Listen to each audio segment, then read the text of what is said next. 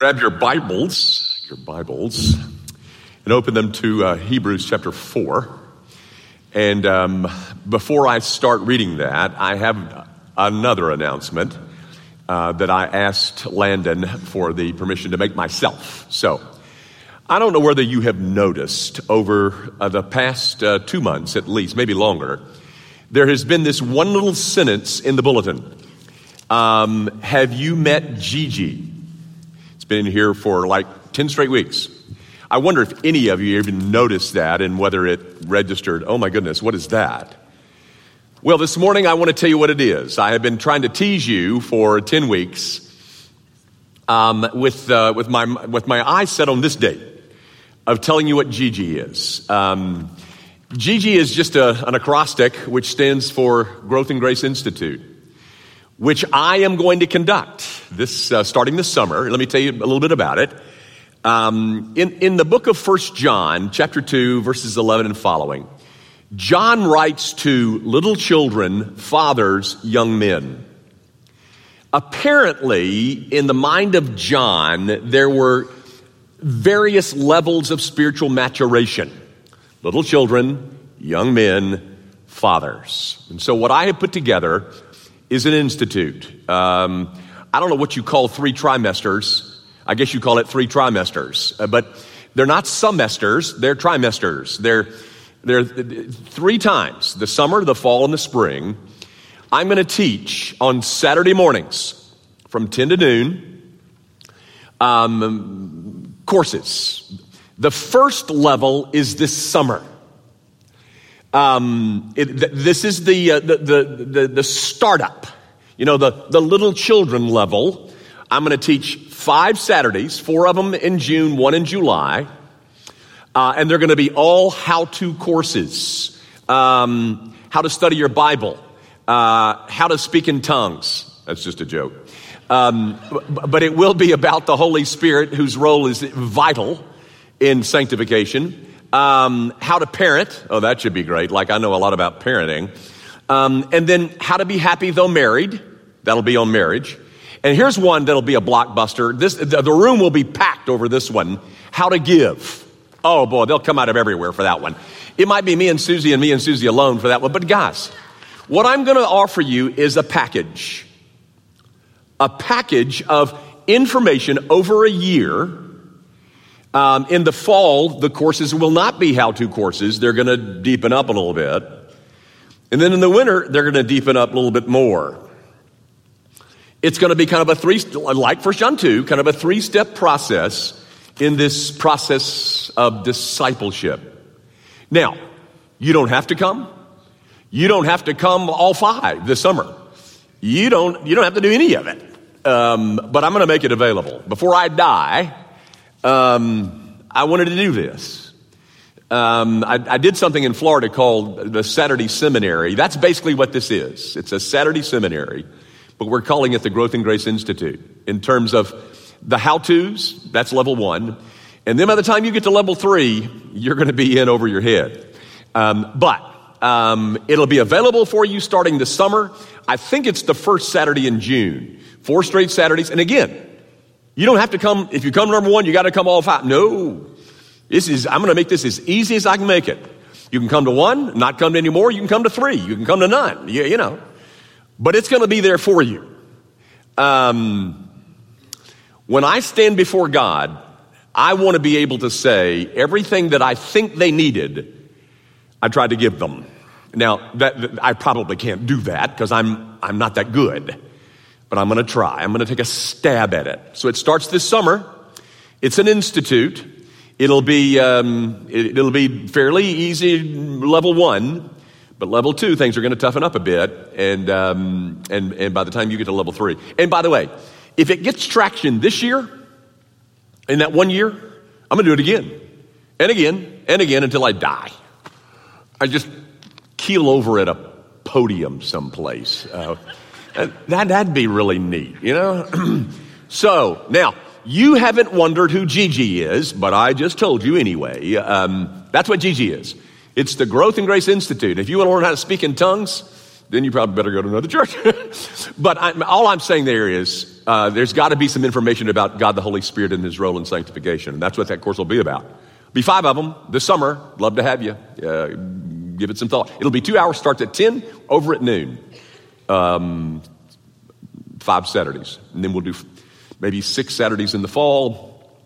Certainly being through before the football games start. I wouldn't want to interrupt with those. Ooh. And then in the winter, we'll do some more. Okay? Come be with me. It's just me for right now. I would love to see it get some traction and we expand the faculty. Would love to do that. But we'll see. Right now, we'll just start with how to be happy though married. That's one of the courses this summer, right?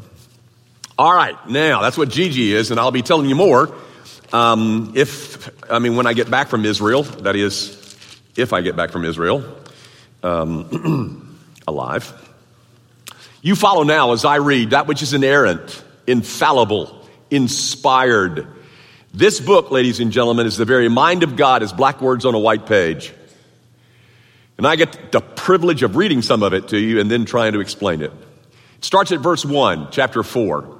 Therefore, while the promise of entering his rest still stands, let us fear lest any of you should seem to have failed to reach it. For good news came to us just as to them, but the message they heard did not benefit them because they were not united by faith with those who listened.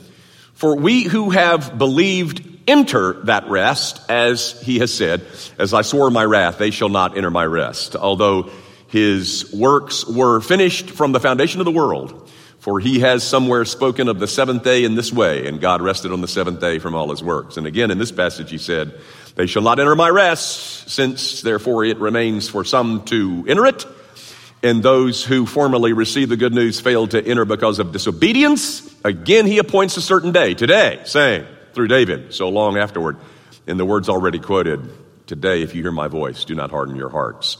For if Joshua had given them rest, God would not have spoken of another day later on. So then there remains a Sabbath rest for the people of God. For whoever has entered God's rest has also rested from his works as God did from his. Let us therefore strive to enter that rest so that no one may fall by the same sort of disobedience. The grass withers and the flower fades, but the word of our God, this endures forever. Confused? It is studying through a book like we do here at Grace Day Van is a real challenge, particularly when you come to a book as complicated as the book of Hebrews.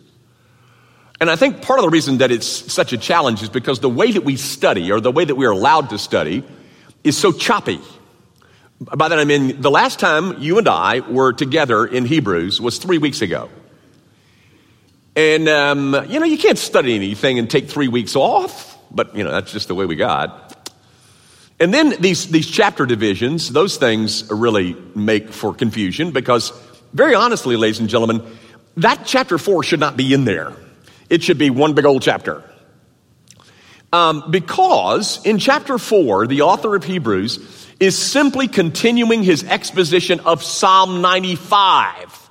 Where was that? Oh, that was back in chapter 3. See it up there? Verses 7 through 11 in chapter 3. That's Psalm 95. Back in chapter 3, his focus was on the rebellion. And every Jew knew what the rebellion was. When they were supposed to go in the promised land, the spies and all that. I've covered that.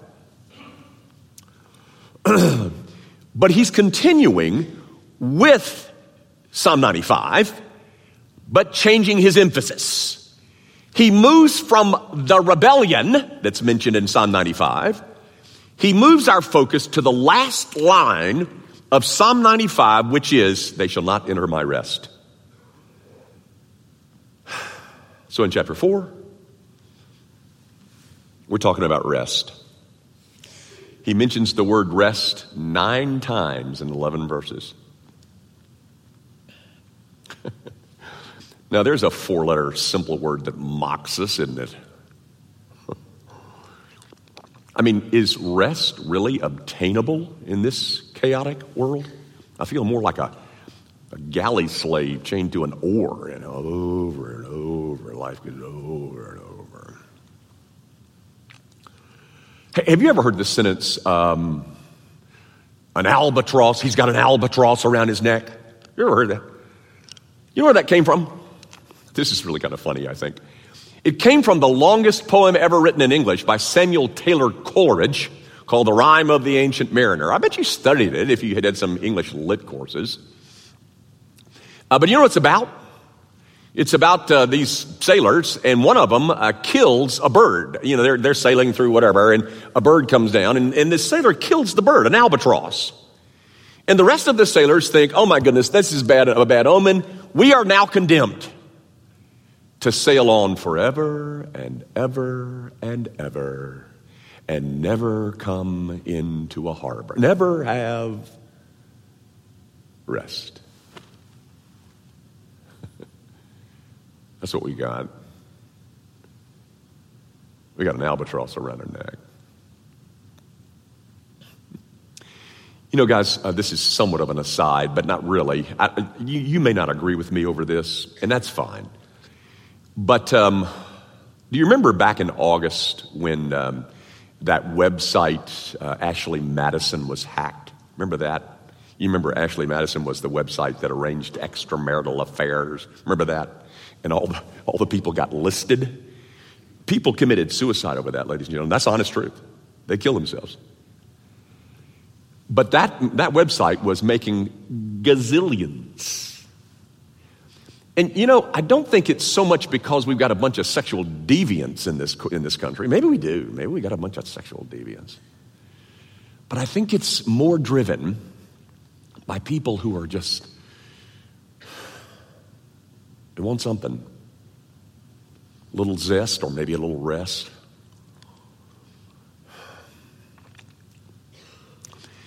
Guys, you need to notice from this passage that I read you, the subject is rest, as I said. But you've got to notice, first of all, that what you're being told about rest is being told you in the context of a warning. Do not miss it. Whatever it is, you know, we'll get to that in a minute. Don't miss it. Don't miss out on it. He says it 3 or 4 times in the text. He's talking about rest, but basically what you've got is an exhortation. Don't miss it. You know, he says, you guys had the gospel, we've had the gospel preached to us just like they did. Who's that they? It's those people up here in Psalm 95, you know, in the rebellion. They had the gospel preached to them just like we did, he says in verse 2. And then he mentions creation. Those people knew about creation, you know, the 6 days that God worked, but, you know, then he took a day off and took the 7th day off and rested. They knew about that, but it didn't do them any good. They knew all about that. But they still missed out. They missed out on the rest. And what this text is an exhortation not to miss out on the rest. My rest, God calls it. Now, what is this rest like? The author the author of Hebrews tries to describe it by giving you a couple of comparisons in the text. There's a couple of comparisons in there. He compares, for instance, creation, the 6 days of creation, which is a sort of a work week, you know, fatigue and toil, scratch out a living, that kind of thing, with the 7th day, which is a rest. God rested. And by the way, did you know that's what the Sabbath is? Sunday. It's supposed to be a reminder. It's supposed to be a reminder of the arrest that awaits you. That's one of his comparisons. The other comparison is the Canaan and the wilderness, you know, the promised land and the wilderness. Boy, I've seen that wilderness. I'm about to see it again. It's an arid wasteland. Scorpions and all that business, you know. Versus the rest of the promise. the rest associated with the promised land. So the way that he's describing it is that he uses these two symbols, creation, seventh-day rest, and wilderness versus Canaan, but they're just symbols, guys. They're symbols of the rest. They're not the rest. They're just symbols of the rest. But clearly, the rest that the author has in mind is something eternal. Heaven. He doesn't tell us much about heaven. In fact, he doesn't tell us really anything other than it's rest. You see, guys, for Christians, if you become a Christian, all of the obstacles that stand in your way to rest have been removed. What obstacles? Well, primarily sin. The big thing that stood in your way in terms of entering the rest was our sin. But for the Christian, you see, that's been taken care of. Oh, there you go again, Dr. Young. You always do it. You're just, you're telling us some stuff that, I know it's probably very important stuff, but it really doesn't help me much now. And I could really use some help now. I know you could. So could the rest of us. So, let's see, if this helps. I'm gonna draw from my vast experience as a counselor. I'm not a good counselor, ladies and gentlemen. I've never claimed to be, but I have been doing this for 50 years. 40 years, 45 years. So I have had some experiences, and here's what I found. One of the things I've found. That there are a couple of three things that really rob us of rest. Let me mention two, and then I'll get to the third, and a couple more after that. But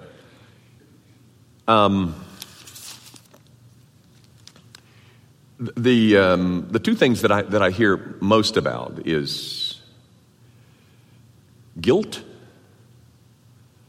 And secondly, anxiety. You see, guilt is the thing that keeps me oriented to my past. It focuses my attention on things that I should have done but didn't, and the things that I shouldn't have done but I did. Guilt is kind of a burden that I carry around that saps me of my energy and dissipates what enthusiasm I may have for life. So, you see, guilt is that which orients me to my past. Anxiety, on the other hand, is the thing that orients me towards my future. Instead of being able to enjoy my present, I'm so concerned about the dread that I have about the future. So I'm caught. I'm caught between the concerns that I have about my past and the concerns that I have about my future. And so I'm not real equipped to live very well in the present. Now, guys, the gospel,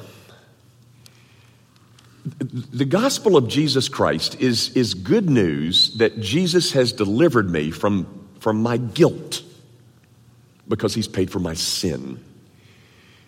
And therefore, my past no longer needs to torture me. But the gospel contains more good news than just that. It not only delivers me from the effects of yesterday's sin, it also delivers me from the anxiety that makes me dread my future. Have you ever heard the old cliche, I don't know what the future holds, but I know who holds the future? You know, that's more profound than you may have thought. As Christians, we know who holds the future. You know, I'm leading a group to Israel. They leave on Friday. And there's been a lot of talk about, ISIS and them shooting us. And, and I'm concerned about all that. But did you know that there is a promise, a statement made in the book of Hebrews, chapter 9, that says this? For it is appointed unto man once to die and then the judgment. Did you know that your death is by appointment? It's not by accident.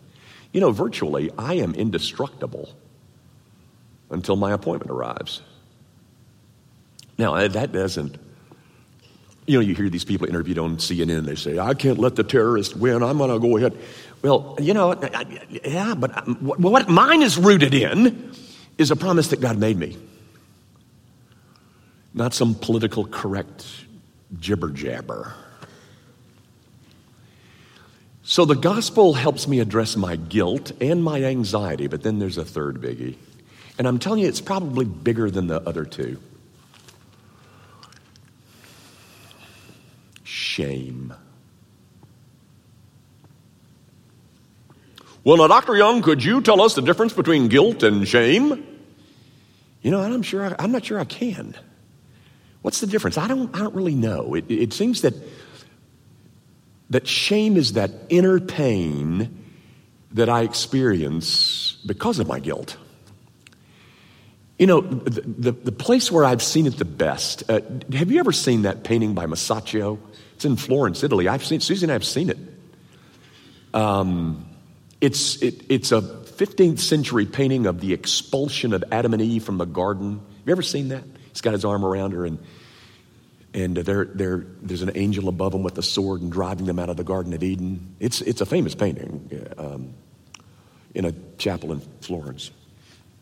My point is, you can see the pain in their face. That's what I think the shame is.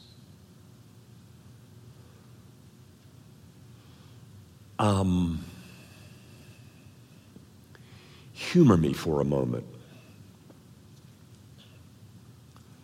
Let's just imagine that all of that stuff I just said 5 minutes ago about guilt and anxiety, let's just imagine, just for the fun of it, let's just imagine that it's all true.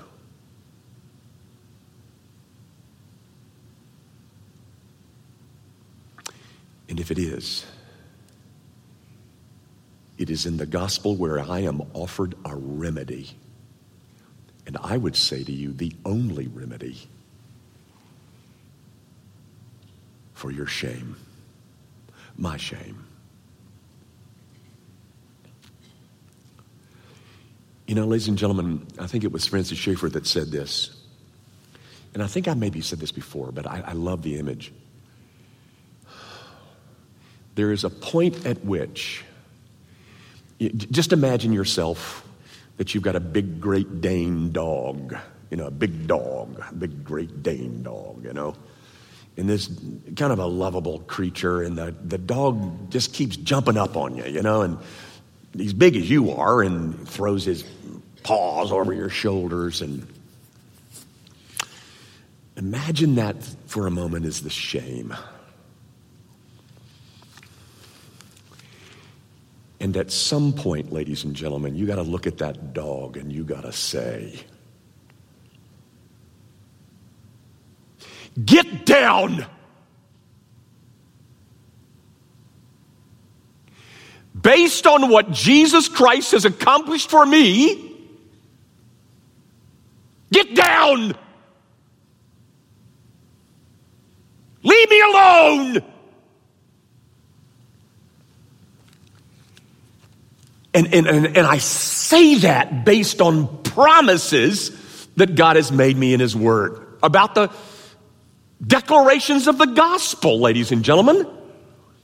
Very frankly, if I'm not right about this, I feel sorry for you, because there is no remedy for your shame other than medication. And very frankly, it won't ultimately take away your shame.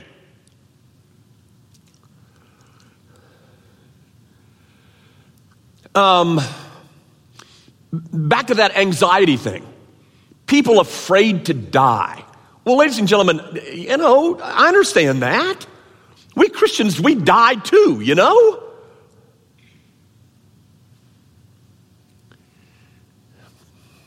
But do you know what the God that you say you believe in says about your death? I go to prepare a place for you. If it weren't so, I wouldn't have told you.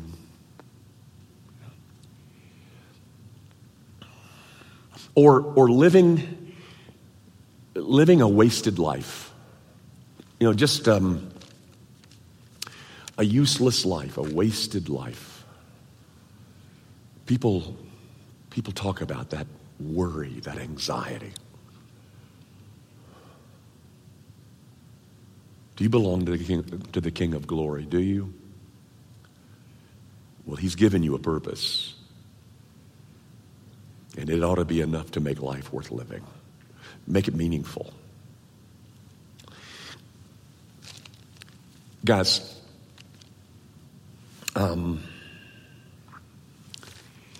if all of this that I just said were true, about guilt and anxiety and shame and wasted lives, if all that's true, then you may not call that rest like the text does.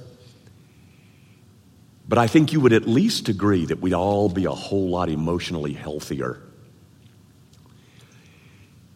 We miss out on that because we fail, ladies and gentlemen, to tease out the implications of the gospel and the promises that are made to us in the gospel. And do you know what that's called? It's called unbelief. The Christian version. Guys, it's one thing to believe in Christ. It's another thing to believe Christ.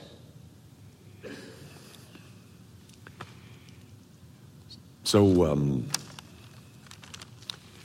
instead of believing those things that God has said in His Word, we run off to Ashley Madison and list our name as a candidate for an extramarital affair. I'm saying to you, ladies and gentlemen, that the promises that are contained in here are the foundation for the anxious soul. It is the foundation for those who so wrestle with shame.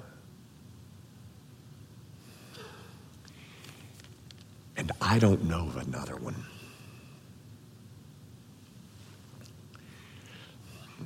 Guys, I gotta hurry.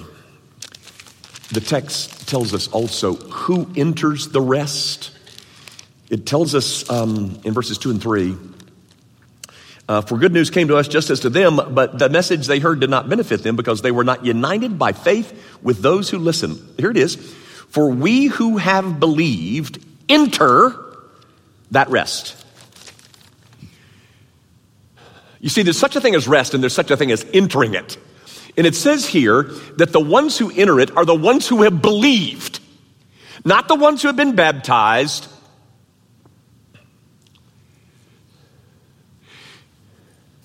but the ones who have staked their whole eternity on what God has said about sin and salvation. Gang, you will notice that the author in verse 10 says, for whoever has entered God's rest has also, look at that, rested from his works, just as God did from his. You know, guys, have you done that? Have you rested from your works? Or are you still trying to save yourself? We love that gospel that tells us we can save ourselves if we're just good enough. We love that. We want to be our own savior. But the people who have not rested from those, that's earn. They're the ones that miss out on the rest.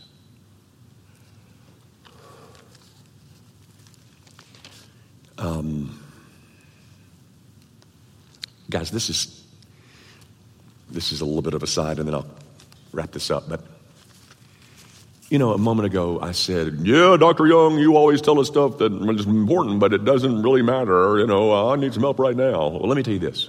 Personally, if there were no heaven, if there were no hell, I would still want to be a Christian. Because there is no other remedy for guilt and shame and anxiety, purposelessness, fear of death. There's no other remedies. If heaven and hell didn't even exist, I'd still want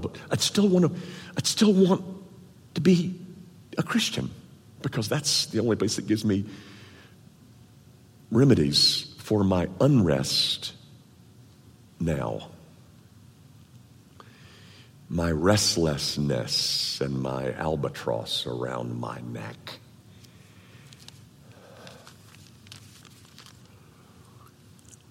You know, guys, there's a story in Genesis chapter 8.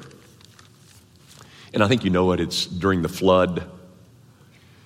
And, you know, the flood is over, and they're thinking, okay, it's about time to get off the ark. And so Noah sends out a dove, a pigeon or something like that.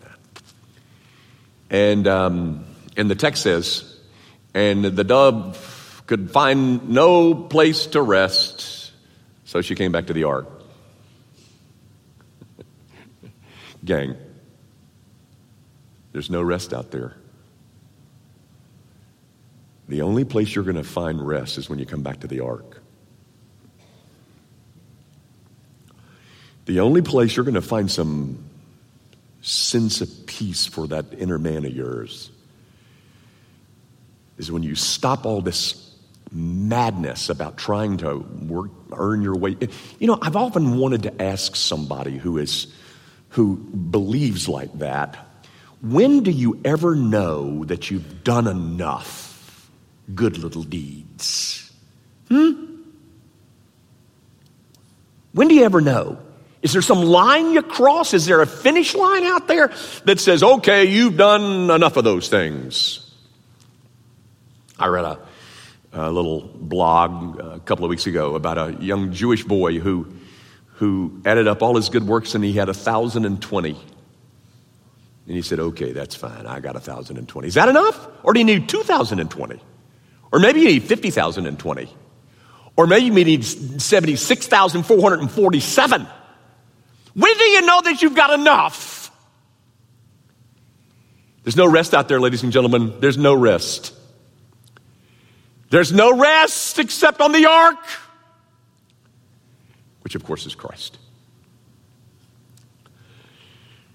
Do you know the name Lamech? He and his wife had a baby. This is in Genesis 5. They named their son Noah. Noah. You know him, Noah in the ark. You know what Noah means? Noah means rest.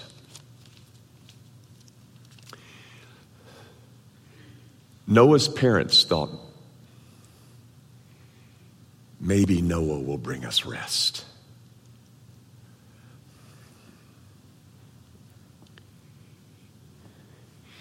He didn't. And neither will any creation of yours.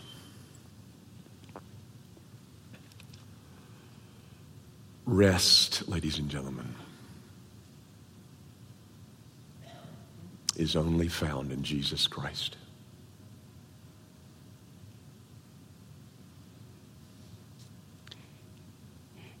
This author says to his audience, don't miss this. And I'm saying to my audience, don't miss it.